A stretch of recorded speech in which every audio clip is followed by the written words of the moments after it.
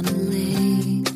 She is dreaming, she is drifting, never been so wide awake. Captured in the moment by the beauty all around her, there's nowhere else that she would rather be. Hello and welcome. This is Karen Motikaitis, and you're listening to How She Really Does It, the place where inspiration and possibility meet on KDRT 95.7 FM.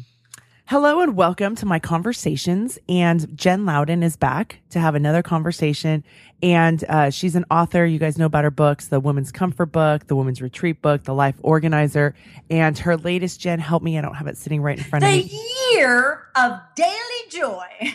And it is a beautiful book. So take a look at those, and you can put, the thing I like about that book is it's applied action, right? It's not just, I'm going to read and consume information. It's what am I going to put back out there? So I love that. Mm-hmm. So Jen, thank you for being here today, because today we're going to talk about how do you stay with your journey when it gets difficult? Because again, books. I mean, I used to do this. I used to go to the bookstore, find a book and be like, oh, this book is going to change my life, or this program is going to change my life. I love the idea of it. But then the reality, life happens, there were difficult times, whatever, and it might get pushed aside. Or I may not be, I talk about transactional relationships. I may not be getting with the results immediately that I want, and may want to give up. And so I love this, how we're going to talk about this topic of staying with your journey, even when it's difficult, whatever the difficulty may be. What are your thoughts, Jen? Oh, I got about 1 million of them. Let's try to organize them in a way that's useful. The first thing that comes to my mind is the very precept or concept, actually, the correct word is concept of difficult. Right away, we start to separate and make ourselves prey perhaps to shame or blame, or just a sense of that we're somehow different than the other 9 billion people on the planet. And I love to do that. I love to have a story of being special. We live in a time with social media and so many of us as solopreneurs and creative beings where being special is kind of woven into our daily experience. In some ways, it's very important to feel special, because otherwise we're not going to carve out that time to express ourselves, right? Or even to take care of ourselves. But then it can cross over into this separation of my difficultness and my struggle is somehow something I'm not supposed to be having. When in fact, I said to my daughter once, I said, the day in which everything goes the way you hope is the exception. But we think it's supposed to be the rule. So just kind of softening that story is the first thing I try to remind myself. When my dad was dying of cancer, one day, he lived for 2 years, which was really exceptional because he had pancreatic cancer and he was in his late 80s and he took on some very heavy duty chemo that eventually did kill him. But I basically asked him, like, are you mad? Are you mad that this is happening? And he looked at me with such astonishment on his little face and said, well, why not me? Mm-hmm. And so not like, oh, the suffering, I'm the suffering, I have to take on the suffering of the world, but like, why would I be the exception? So that's the first thing I try to do. Why not me? Yeah, why not me? Why not me struggling to sometimes love my bonus son who came into my life as this sweet little 11-year-old. And I just was like, oh my God, I got to have a second kid because I couldn't biologically.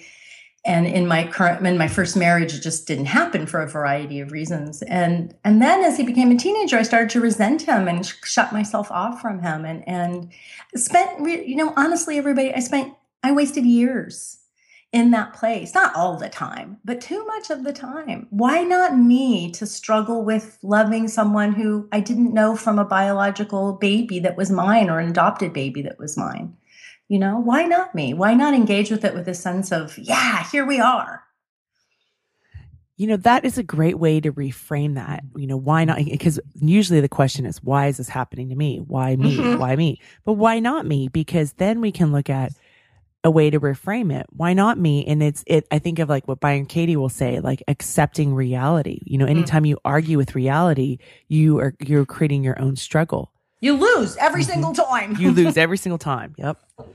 The other thing, I just was at a meditation retreat, and it was quite profound. And as it fades away, I feel myself just feeling so grateful and also sad. Like, okay, let's go to another meditation retreat as soon as we can. But one of the things that the teacher said was, it's not personal. Now, I can't say it in the context and beauty that he did of this spacious awareness that we were inhabiting, but I can have a flavor of it. And the flavor is life is happening and life is unfolding.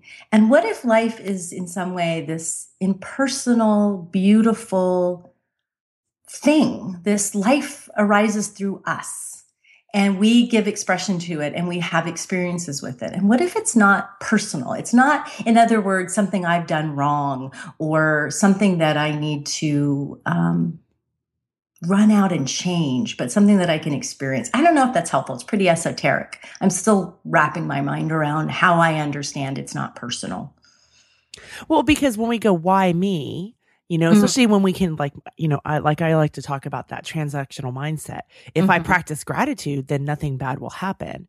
Right. That's right. If I'm a very good person, I was talking to a friend who's gone through a horrible divorce and she was just weeping and weeping. And really, this is years into it. And the other night, and she's like, I'm just so tired of trying to be so good. And I'm like, why don't you stop? Right? There's this good is like, again, I think one of the reasons why it gets difficult is that we're trying to be somebody we're not. Yeah. Well, we're trying to follow rules that we've been told that if we follow them, we will be safe and then we will live in the promised land and then we won't no longer have difficult times. Yes. Exactly. That's a beautiful way to tie it together, Corinne. Fabulous. Yeah. If I do my green smoothies and if I chant and if I'm kind and if I do my gratitude journal, nothing bad will happen. And that's making it personal and to keep weaving these threads together, everybody. Come along with us. We're going to get somewhere. But it makes it, it makes it like we have some kind of control, if I'm having a relationship, not a, what do you call it? A transaction. It's transactional relationship. Right. If I'm having a real relationship with life itself without blame or shame or making it personal, then what is difficult? It's a moment by moment experience. It's one moment it's pain in my chest. The next moment it's irritation at Aiden not cleaning up the coffee grounds. The next minute it's looking at I just paid a giant tax bill. It's feeling into the fear of that. The next moment it's seeing Bob in the kitchen and giving him a big hug and feeling, it's always changing. It doesn't become this fixed thing. Yeah. No, I laughed about the coffee grounds because when I got home this morning, my kitchen, I was like, oh, my wonderful children, the difficult times we have with that kitchen. I know, the kitchen. Oh my God, there's a story in the Life Organizer book of, this is many years ago, and I came into the kitchen from, maybe I'd been out for a walk or been to yoga or out here in the studio meditating, I don't know. And I came in and it was a total disaster. And Chris, my husband at the time, and Lily, who was little, were gone. And I started this whole complicated story of what crappy, shitty people they were for leaving this mess. And when I could detach from that for a moment, this not personal, not story thing we're touching on here, and just be like, oh, look, there's dishes in the sink. There's sticky stuff that you pour on the pancakes, syrup on the counter. And that's what is. Now, I can leave it and walk away. I can happily, gratefully clean it up, but it's not about a personal thing that they're doing to me. It's just that the kitchen has stuff in it. Well, and that's that separation, right? What we make it mean and the stories that we the energy that we bring upon it. And we can make it more difficult instead of, okay, there's syrup on the counter. What do I want to do about it? What are the choices? I can walk away and let it be there. I can make them clean it up when they come back. I can clean it now because I want that space. They're all choices. Yes. Instead of knowing that it's wrong and bad that they left the dishes before they went out to play, they even left the syrup out. I could say, where is it a law that you're supposed to clean up the kitchen? Is it like gravity? or is it just a fact that the kitchen has stuff in it? Yeah. Well, Jen, I would say in my house, it is a law. It is my law, but that law loves to be broken. Yeah. And yeah. So it's just, anyway, I know that it's a little bit hard to wrap our minds around, but just not to make ourselves wrong or be so snared by the story of difficult that it concretizes around us. Remember in the old gangster days, they'd say, I'm going to give you concrete boots and throw you in the river. We do it to ourselves. We put concrete boots on our hearts, on our bodies, on our spirits, instead of this dynamic relationship we're pointing to. And if you're listening and you're like, okay, wait, I want 5 points to do this. I don't think that's it either. I think that's another way that we get away from ourselves instead of this sort of dynamic self-trust of, well, what feels right for me right now to be in relationship with this moment that might feel difficult. I mean, even difficult's a story, right? Mm-hmm. No, it is. Well, and like, as you were mentioning, right, it can be the kitchen and it can be your husband. I mean, there's so many different things that are happening in a period of 5 minutes of our minds. Right. In 5 minutes of my mind, man, you could get really lost. So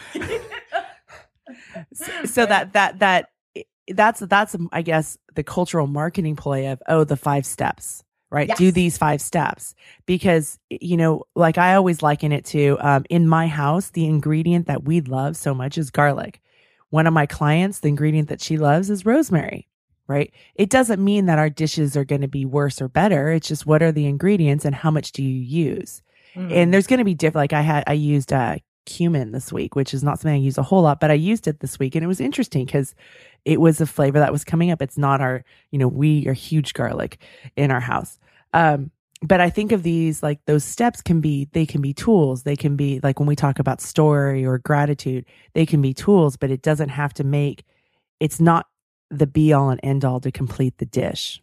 Yeah. So beautifully said. I think we can look at these tools as pointing out instructions. That's what we use a lot in meditation instruction, right? It's like the meditation instruction isn't a should or a form that we adhere to. It's pointing to something that is beyond words. And one of my favorite pointing out instructions in difficult times is the growth mindset that we often talk about here. And I talk about in all my work. And it's pioneered by Carol Dweck at Stanford, originally at Columbia. And there's a book called Mindset, totally worth reading. You don't have to read the whole thing. You can read the first couple chapters and cherry pick other ones. There's a chapter for teachers. There's a chapter for parents, if those things apply to you. But the bottom line is very basic, which is that we are really raised, at least in American culture, to be in a fixed mindset. And a fixed mindset really, really is not useful when we feel we're having a difficult time. And the fixed mindset is, I have limited talents and abilities, and they are fixed. They don't grow, they don't change. And my job is to either keep you from knowing what those fixed talents are by pretending to be something other than I am, all the time living in fear, or my job is to keep doing the same thing over and over again with what I've got, or to freak out and contract when presented with something I'm not sure how to do or don't feel up to, instead of taking it on, to stay paralyzed. And the growth mindset says, oh, cool. Something I don't know how to do. Oh, great. Something I failed at. What do I need to learn? Who's going to help me? How am I going to do it? Oh my God. I mean, she has this experiment that she talks about in the book about these kids that she gives difficult puzzles to. And the ones with a natural growth mindset that sort of haven't been taught out of them yet by the education system, that's my aside, is they're like, the more difficult the puzzles get, the more excited they get. Mm-hmm. They're like, wow, cool. And they look at each other and they're just like so excited. And then the kids who have the fixed mindset already, they give up. Their performance actually declines because they think that they can't do it. Basically, they think they can't do it. And the proof is because they don't know how to automatically do it. Mm-hmm. That's it. Right. Mm-hmm. And that's so enforced. I bet we can all think back to a time when the fixed mindset showed up. For many of us, it's 7th grade, 8th grade, or sometime in high school, or maybe freshman year of college. We hit a challenge. We can't do it. And we've been rewarded before for being able to do everything. And everyone's saying, look how easy that is for you. Oh my God, you're so good at that. We're not rewarded for, look how hard you worked. You still didn't do it, but look how hard you worked. Yeah, right? I remember seventh grade, I had been like the smart kid, and suddenly I wasn't. And that's it. I believed it. I believed it until a few years ago, Corinne, that I was dumb. I can still feel it. And I want to say also the fixed mindset doesn't go away. It'll come in when we're tired. It comes in when we're taking on new challenges and new domains that we're totally unfamiliar with. So it's not that we get rid of it. It's that we keep bringing awareness to it or attention to it. Yeah, so Carol's been on the show a couple times. I know. You always remind me of that, and I always forget, and it's so cool. And I'll put the links to those interviews for those of you that do want to listen, because I remember she still comes up. I mean, her research really happened at the turn of the century, and it came out. It was very groundbreaking, and it's in so many of the interviews that I talk to across the board. Whether it's Dan Pink, I've had financial people come on, and this mindset piece is huge. And like you talking about with school, I was one of those gifted kids, right? I had that label. I was in the GATE program in California, and I remember feeling, and I grew up very fixed mindset. I was told I had to do things perfectly. And so whether it was the education or my mom, and to my mom's defense, I mean, she's Korean, and that's the culture that she grew up with. There wasn't the opportunity to make mistakes. So I'm not blaming her. It was just part of her way of how she knew how to do well in the world. But I remember feeling like, oh my gosh, I'm this fraud. And if I do poorly on this test, everybody's going to really know that I don't belong here. And that can be another form of fixed mindset. And I remember asking Carol, I was like, okay, Carol, like, how do you get out of this? And she's like, well, nobody is ever all growth or all fixed. And she also says you change your thoughts. I'm like, oh, so in some ways it can be really simple, but to get to simple can be hard. And it's moving through those difficult times like we were talking about.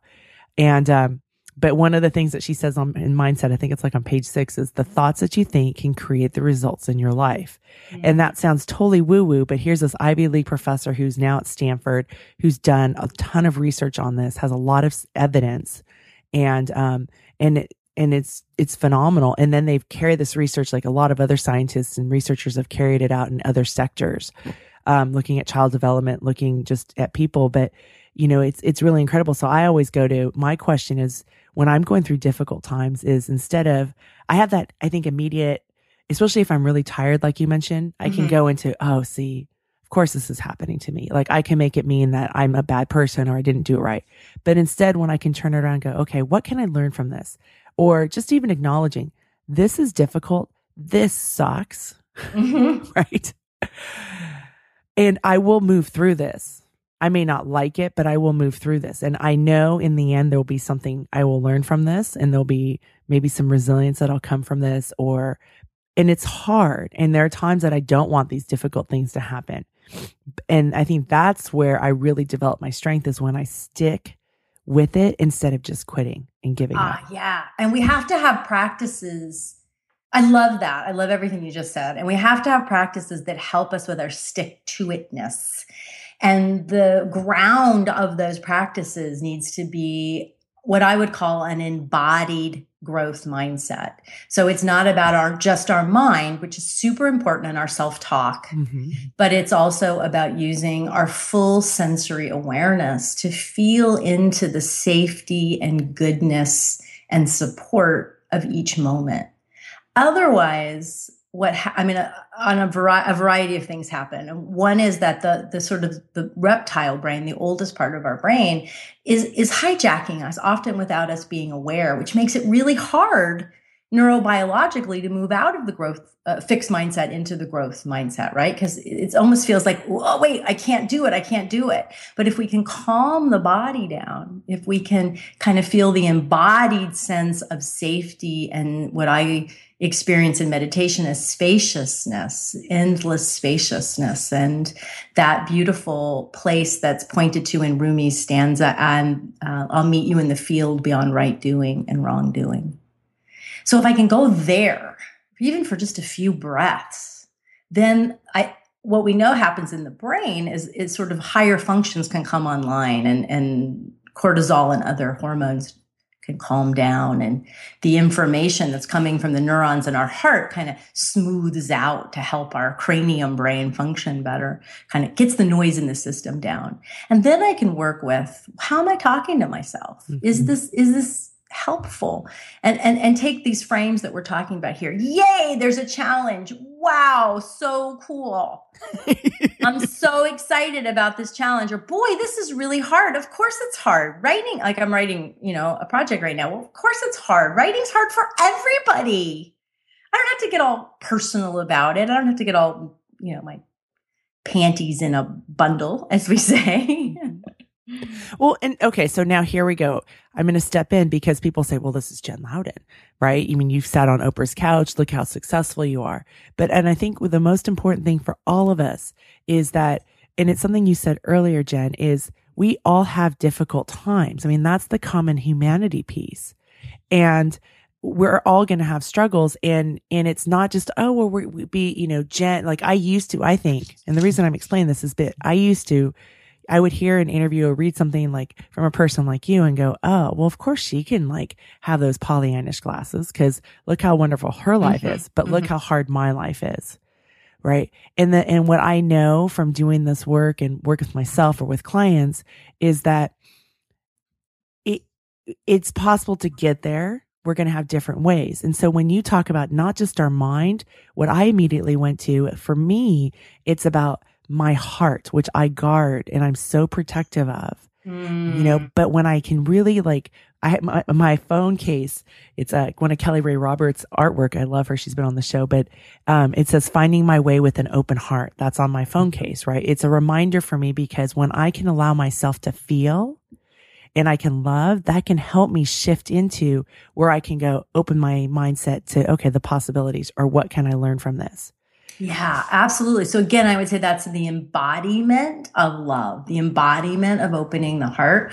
And so often what I find with the people that I work with is we get caught up in trying to think our way into safety, into an open heart, into vulnerability. And I like people to use the body to get there. It doesn't work for everybody, but I get a lot of positive feedback about it. So an example would be, putting your hand on your heart when it's feeling closed or you're feeling attacked or you're feeling, to me, it's a body sense that tells me my heart is closing, right? My eyes get squinty, my butt gets tight, my jaw gets tight, my breathing gets shallow. It's this feeling of kind of squeezing and I want to, And so I can put my hand on my heart. It's not about forcing anything or judging myself in any way, but I can just breathe in and out of my heart. And then maybe if it's available to me, I can think of a time that I felt a lot of love for someone else, for myself, for my dogs. Sometimes we need an animal, just, they're so unconditional, right? And I can just breathe in and out of that memory and let it become real to me, the feeling tone of it. Not the details of the memory, but the feeling tone. And, research shows that it seems like 30 seconds of doing that really helps us change our body chemistry and our awareness in a way that opens us to be more calm and resilient and maybe able to take different actions in that moment. Have you always been that connected with your body? Oh, I'm connected and disconnected, man. It is amazing. It is like when I'm on retreat, you would think I was like yogi dancer connected baby all the time. Like I'm just, whether I'm on retreat leading it or having it, like I am just like, I sink right into it. When I'm teaching, I teach I don't teach, but I convene a space Friday mornings online. It's called The Oasis. And I'm just like, oh my God, I'm so right there with them dropped in. But then I can forget and check out and I become a giant head. So it's both. It's both. And I used to judge myself for that. Like, are you lying? This isn't who you really are. And it's like, oh no, this is something but you forget. And that's the human condition. I knew so much of this at a very early age. And I've spent most of my life forgetting and remembering. Mm-hmm. Well, and I imagine I will continue to do so, but who knows? Maybe I won't. I don't know. It's interesting because I was so disconnected from my body, and that's where a lot of the emotional eating came in for me in my life. But, being an athlete, you want to kind of disconnect to put yourself through some of those painful things. Yeah, and then that's what I was going to say. Yeah. and then growing up in the family environment that I did, it was another way to, to disconnect from the pain. Cause I was on this quest of, I really bought into be a really good girl, work really, really hard, do all the right stuff, never make mistakes. And then you're going to be safe. Mm-hmm. So part of like connecting with my body, I would have to listen to, oh, I'm sad or I'm tired or I'm afraid right now, and realizing that it's okay to feel those things. Just because I feel them doesn't mean I'll stay there. I can feel it and then move through. Right. Yeah. So I learned how to disconnect. And as an adult woman, that's one of the things that I'm learning how to do is connect, and also to use my body, as you were talking earlier about sensing. And I know, like, when I open my heart up, it allows me to connect with people, or it allows me to show up. And then it allows me to be I call it the wizard brain instead of the lizard, right? I can use so many more things and senses, and even use my body and to help guide me for things. Yeah. But it's taken time for me to get there. Absolutely. And it's, again, I want to just, point out that then when life conditions gets intense through loss or a lot going on, then we'll go back to what's familiar to us, whatever that is. So that might be shutting down. It might be, for some of us, it's actually going the other way. We take everything in. And we actually need to learn to kind of go, okay, actually, that's not necessary for me to take that in right now or ever. We can put our energy out into other people's spaces. My therapist used to say to me, stay in your own hula hoop.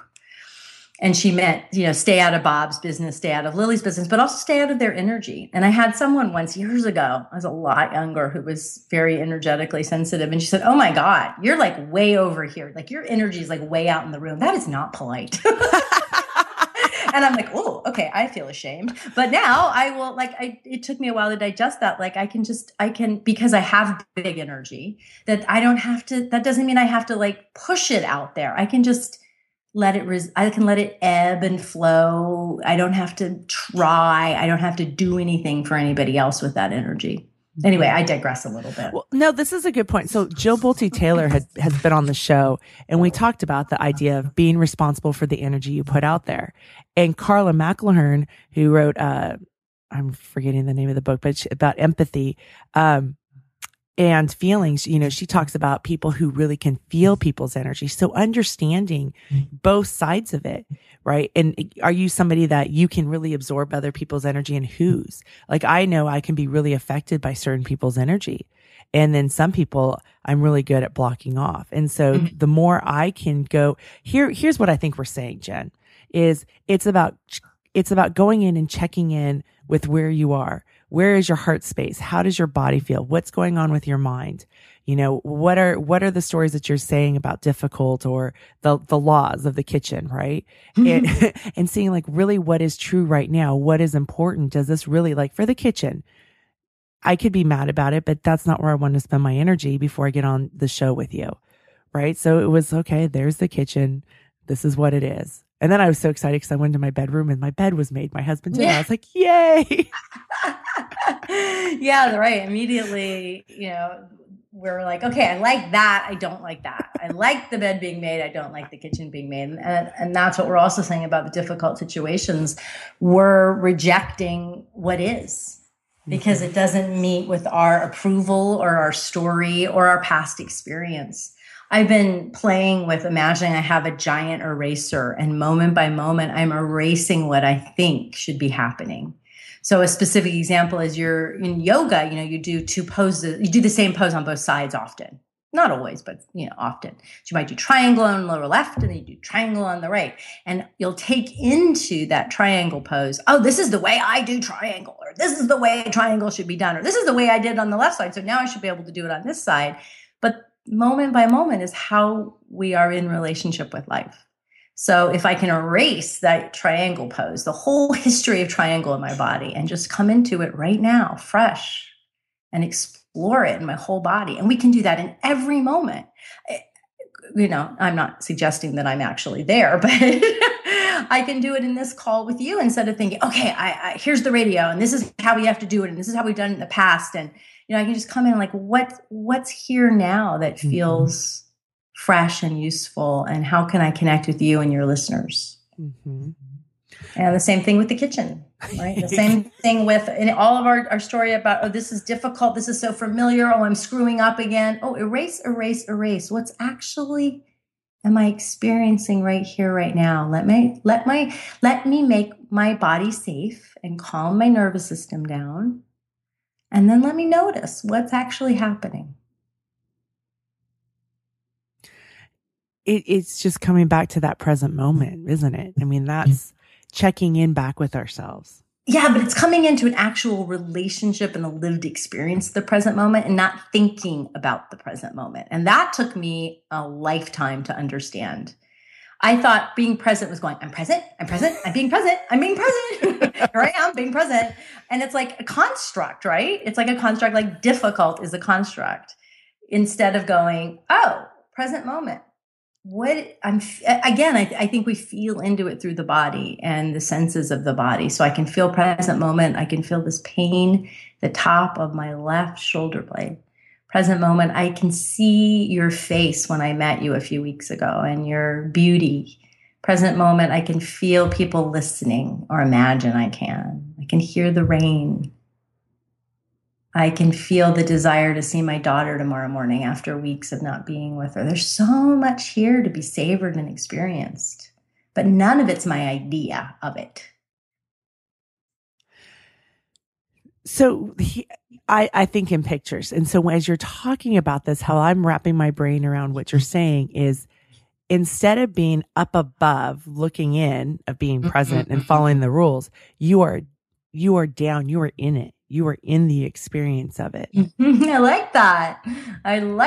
Yeah, that's what it feels like. It feels like you're in it with your body and your breath and your awareness and not in your picture of it, right? Mm-hmm. Your picture of how it should be. So that doesn't mean that there's not going to be a lot of intense feelings going back to, staying with what's difficult.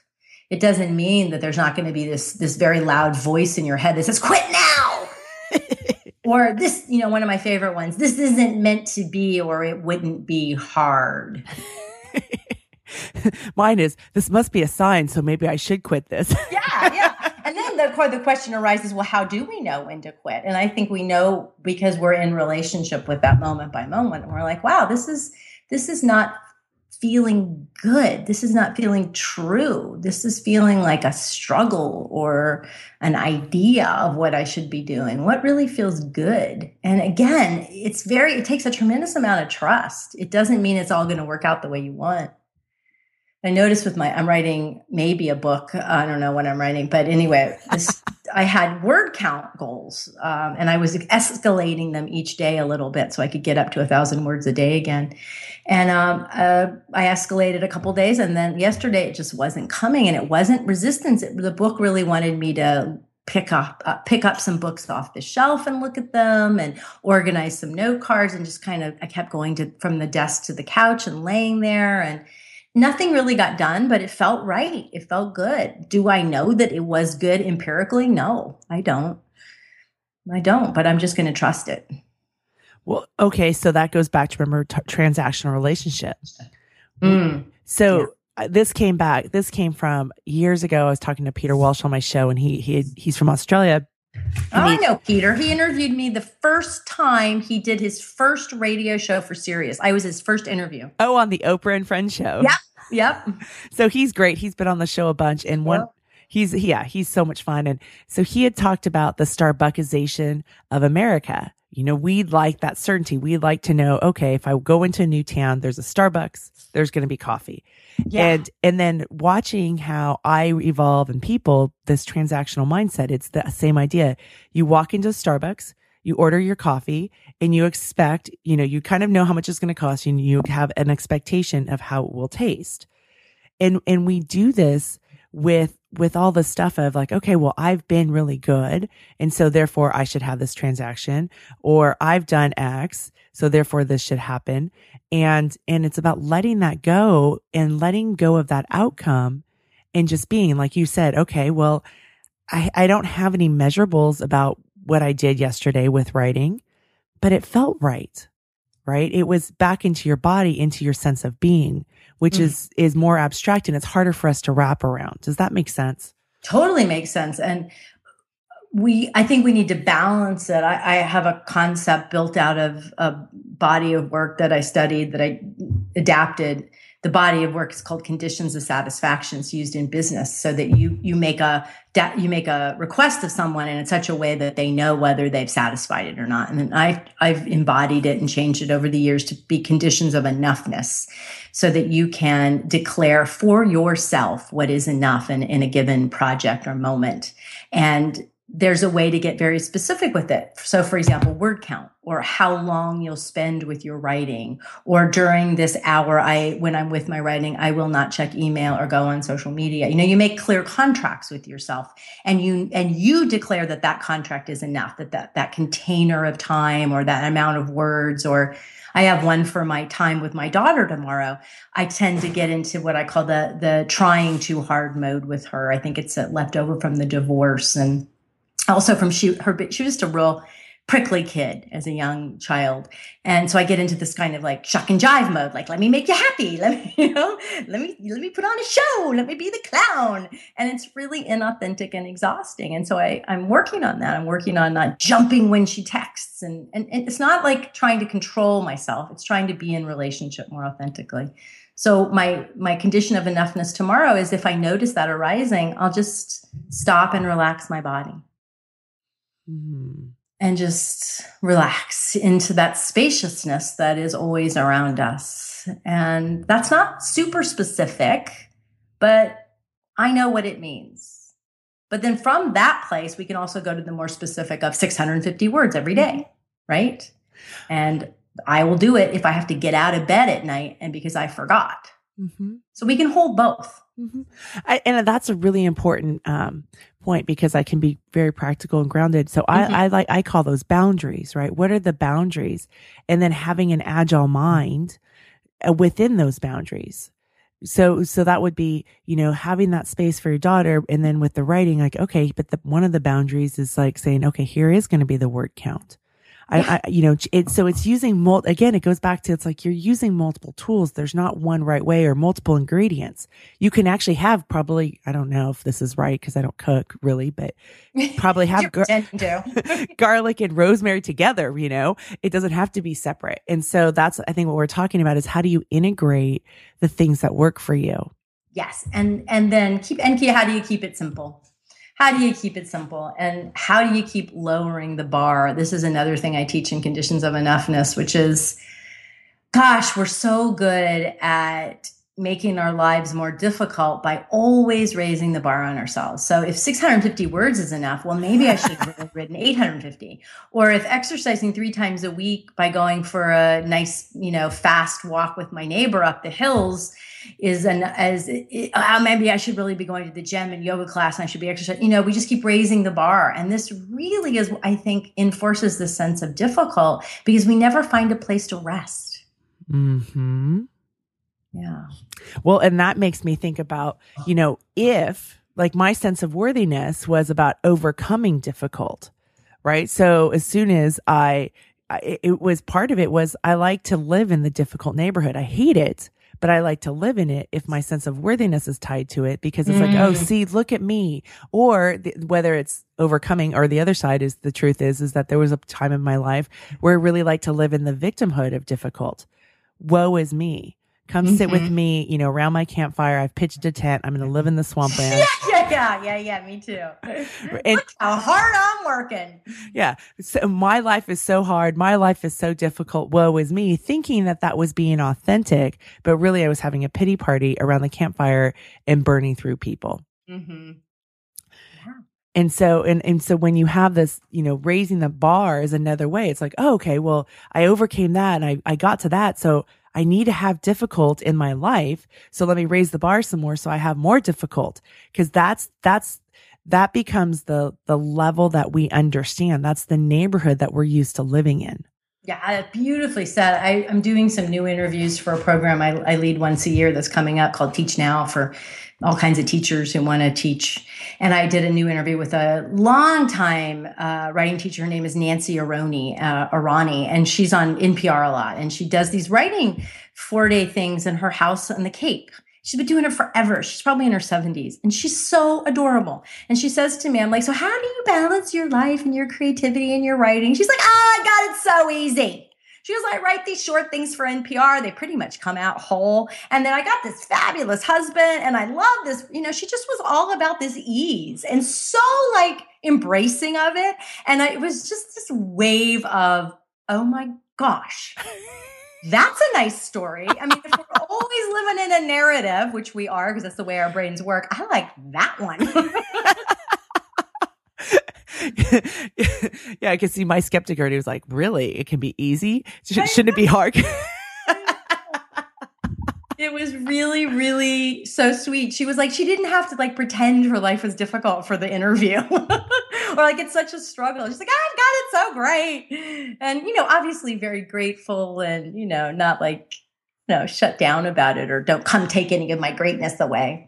But, that brings a good point. Like Brene had said once of, how would it be to show up at your kid's PTO meeting and say, oh, well, I really rested really well. My house is organized. My kids are well behaved. My relationship with my husband, we have our date nights. Everything is just so wonderful and splendid. She said, the moms in there would want to shoot you. So sometimes I think, oh my gosh, that's such a great point.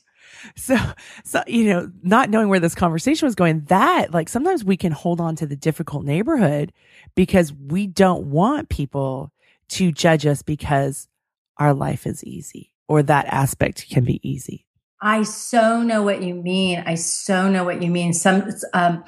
When I launched my new website in the beginning of the year, Bob came to me and he said, honey, there's too many happy pictures of you and I together, and that's going to make people feel bad. And people who are lonely and want a partner. And I'm like, no, honey, that's not my business. I'm not putting those pictures out there because look at me, I have this great marriage. I'm just sharing some of who I am. And that's okay. It's okay to be happy. It's okay for people to see I'm happy. Yeah. And I shared on Facebook a few days ago from the time that we're doing this interview, not to when y'all are listening to it, that I'd made the most money, I don't know, maybe ever, definitely for a long time last year. And so I had to pay a big tax bill. And instead of freaking out, I mean, I did freak out a little bit. I want to be really honest. It was a both and experience. So there was some tension in my stomach when I wrote the check, or rather when we transferred the funds. And there was also some, oh my gosh, look at this. And then I had right after that, a bunch of big bills for my team, bigger than usual because of tax prep and doing the website. And I wrote those. And again, usually those two things on top of them, I would have been, oh my God. I have to invent something. I have to work harder. I have to do something to make more money. That was a fluke. And now I'm being punished for it. And instead I was like, oh, well, you know what I'm going to do? I've never done this before. I'm going to bless the checks that I'm sending to my staff. And I did. I said out loud how many things I loved about them and all my gratitude. And it was it was just like, it wasn't an effort. It was just a natural arising of it's okay. We can have both. We can have the kind of the fear and maybe we won't be able to do it again. And maybe it's not okay. And that can just be here and be seen without having to be gripped. Mm-hmm. And so can my gratitude. It can be seen without it having to be a big deal. Thank you for your realness and authenticity, because I think that's going to help a lot of listeners out there when they hear this, because and that's the thing, is that people may see, oh, wow, look at Jen. She's, done really well, made all this money. And in that good thing, there was some difficult stuff. Of course. Yeah. Yeah. I got really identified like, oh, in fact, I that happened in the fall of last year. I'm like, oh my God, I'm making so much money. Let's make money. And I went, whoa, Jen, that's not your value. I mean, I need to make a certain amount of money to pay the mortgage and help my daughter with her life and college and, and then it's cool. It's cool. And so I actually did a 3-pay for a course that I ran. You could pay, I think it was $299, $399, or $499. You could choose. I didn't care because I felt like I've got enough this year. Let's let's share the love. Mm-hmm. So that was like living that edge. And I should say, so for me, a lot of money, I made grossed about $325,000 last year. I have a huge amount of overhead because I do live events. So I'm definitely not keeping half of that even. But I'm still really proud of myself for doing that. It's probably $50,000 or $60,000 more than I did the year before, maybe more than that, if I ever learned to read a P&L statement. Oh, so confusing to me. Like, why is that there? And why does that? Oh, I don't understand. Yeah. So anyway, just to make it real, in case anybody thinks I'm making millions or anything, which would be fine too. It would be a whole new level. And gosh, it would be fun to give a lot of money away. I also made myself give away more money last year than I ever have. That was fun. And scary. Yeah, no, it is scary. And then the difficult part is, like the stories that we have about money and the stories that we have about us, or like you even said, oh, well, maybe that was a fluke. I mean, right. That creates difficulties right there. If having that belief. Yeah. I had that come up yesterday, out of the blue. Right. And then there's that moment where we then attach to the thought and say, okay, right. Fixed mindset. Oh yeah. That was the limit of my talents last year. I can't learn anything. I can't innovate. Or here we go back to difficulty. I have to work harder to do it. I have to make more, or yes, that was a fluke, but if I really, really work hard this year, I can do it again. It's all just this story that we can just so have attention. I love this phrase, the healing gift of attention. Just attention to that moment when I was getting wound up about money, I don't know, yesterday or day before yesterday, and just like not taking action, not making a plan, just going, oh, look, there's a thought that I can't do that again, or even that I have to do it again, right? Like, okay. And we're planning on moving to Colorado later this year. And Colorado, where we'll be living, is more expensive than where we live here. And so I can start getting caught up in that, right? Instead of, oh, well, that's right, right here, right now, what needs to be done? Mm-hmm. I get to talk to Corinne. I know that lizard brain can take off. I was a few weeks ago not feeling very safe, right? Not safe. Mm-hmm. And I was talking to a friend on the phone, and I said, as I sit in my house in Davis, California, and sunshine is coming, I'm warm and totally comfortable, and there's no threats other than my mind. Yes, exactly. And what our smart brains are the higher functions of our brains want to do is say, you don't need to do that. That's silly. But you've got to know this, everybody. That part of your brain that gets, am I safe, will always be there. And it must be directly encountered by checking out your environment. You can't tell that part of your brain to shut up. You have to show it with your senses that it's safe, and that will never go away. Because if you don't have that part of your brain that's freaking out, even in a subtle way, you would be dead, because that's the part of your brain that breathes and beats your heart and keeps you from walking in front of the bus. So that part of your brain, it needs a lot of reassurance, and it may not make sense to you. Like you get it. Let's say you get a criticism from a boss, or your partner gives you the cold shoulder when you want to have sex, and you get into this state of hyperarousal and freaking out and anxiety. And you think, oh, you don't connect the two, right? That's this reptile part of your brain, this oldest part of your brain down in the brainstem, is freaking out because it thinks it's not physically safe. It's prey. We are prey. And we are prayers. So we have to it's just a lovely animal remembrance. We are animals. Some of us aren't comfortable with that, right? It's like we're not comfortable with,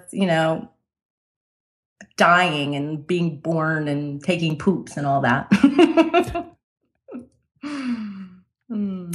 Well, Jen, thank you so much for having this conversation. Let's leave it on that note, taking a poop.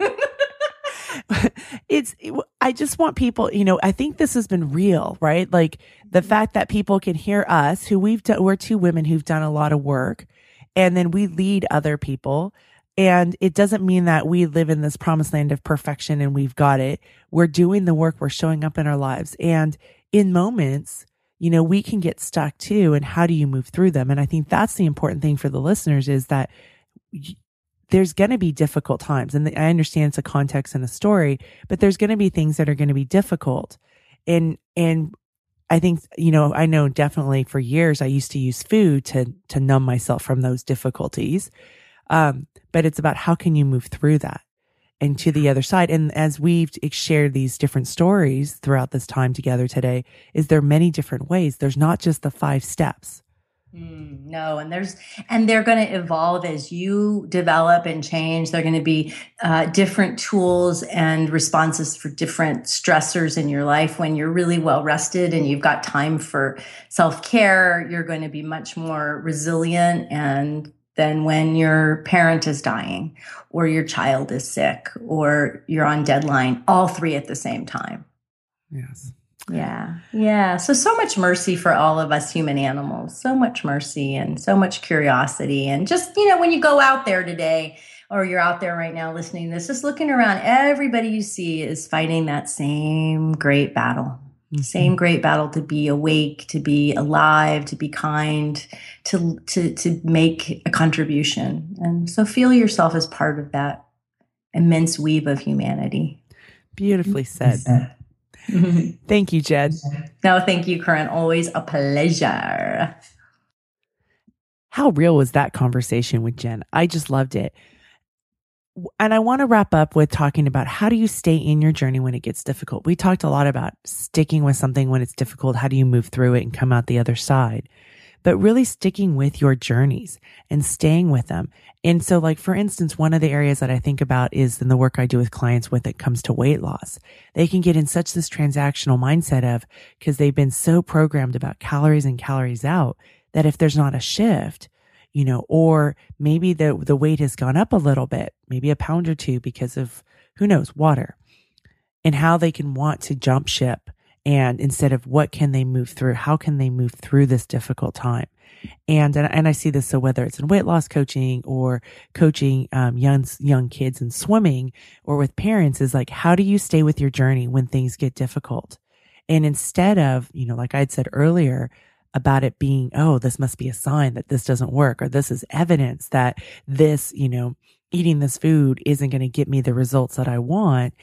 Letting go of that transactional relationship we have. And that's about letting go of the need for certainty. And I can tell you this, I have thought that I've done a lot of work. I used to refer to myself as the former queen of certainty, and have gone through another layer of the onion, another layer of my soul. And certainty is that thing that I still want to have, even though I've done a lot of work and there's some areas that I'm really fine with. There's other areas, there's other parts in my life. So I understand that, like just wanting to know, how is it going to turn out? But it's about letting go of that and saying, okay, how is this feeling right now? Or sometimes that I know, like when I'm going through difficult things, I think about what is it I need? So maybe I'm not in the mindset, maybe my lizard brain's going, but what is it I need in other areas of my life that can help me get grounded so that I can go back to this difficult situation? So for instance, Jenna talked about when we're in our lizard brain, or, we need sleep. So I know I can go into my lizard brain quite a bit if I'm exhausted. So one of it's to check, do I need more sleep? Another thing that can be really important to me in this other bucket in my life is, am I connecting with people? Who are the people that are in my inner circle and really matter to me? Am I connecting? Am I having face-to-face time? Am I getting the hugs that I need, the physical contact that I need? And paying attention to that. Can be having lighthearted conversations like I did with my neighbor the other day when I saw them outside, and we just had a beautiful time just hanging out and talking. So understanding what are the things that you need. Sometimes it can be, for me, is I need time by myself, or I need to go listen to something that can be inspiring, maybe such as the show, or listen to, for me, I sometimes go back and I listen to my old shows and I go, wow, I learned so much. So paying attention to what fills you up. Sometimes, and quite honestly, this isn't something I'm proud of, is what show can I just get lost in for a bit and just not worry about the situation that nothing I do right now can do anything. So maybe instead of, one way to help me stop worrying is to distract myself. And for me, it used to be food. And now, I may do it and distract myself with some really good television or a movie or something, but not getting to the point where it's a continuum. So I want to say this very carefully because people would say, well, Corinne just goes and watch TV. So I'm going to go binge, 5 seasons of Downton Abbey. It's a continuum. What may help a little bit, too much can be not healthy for you. Sleep can be a really great way to fill you back up. But if you're sleeping 8 to 12 or 12, hours a day, not 8, over time, are you rooted really in a place of something that's, you're hiding from versus where it's nourishing you, and paying attention to where on that continuum it is. It's not a pinpoint absolute, just like growth and fixed mindset aren't pinpoints. It's part of a continuum, and it's where are you sliding over? There are times that I can notice, wow, I'm being really fixed. And how do I move over maybe, a couple steps or 5 steps down the path so that I'm more growth mindset. So when really about staying with your journey when it's difficult, and we didn't talk about when it's time to leave, and maybe that will be something that Jen and I'll talk about in a future show if you are all interested. But one of the things that I'm really passionate about, especially like in the sport of swimming, is I'll hear parents or kids say, I'm burned out, right? Because what's really happening is there's a difficult situation that's going on. And instead of realizing it's difficult, and they think it's defining, and they're thinking that moment is defining them. And I can do the same thing in my own life. And so for me, it's like, how about let's move through this? Let's overcome this. And then if you've overcome this fear and you've been able to move through it, is this something that you really want to quit?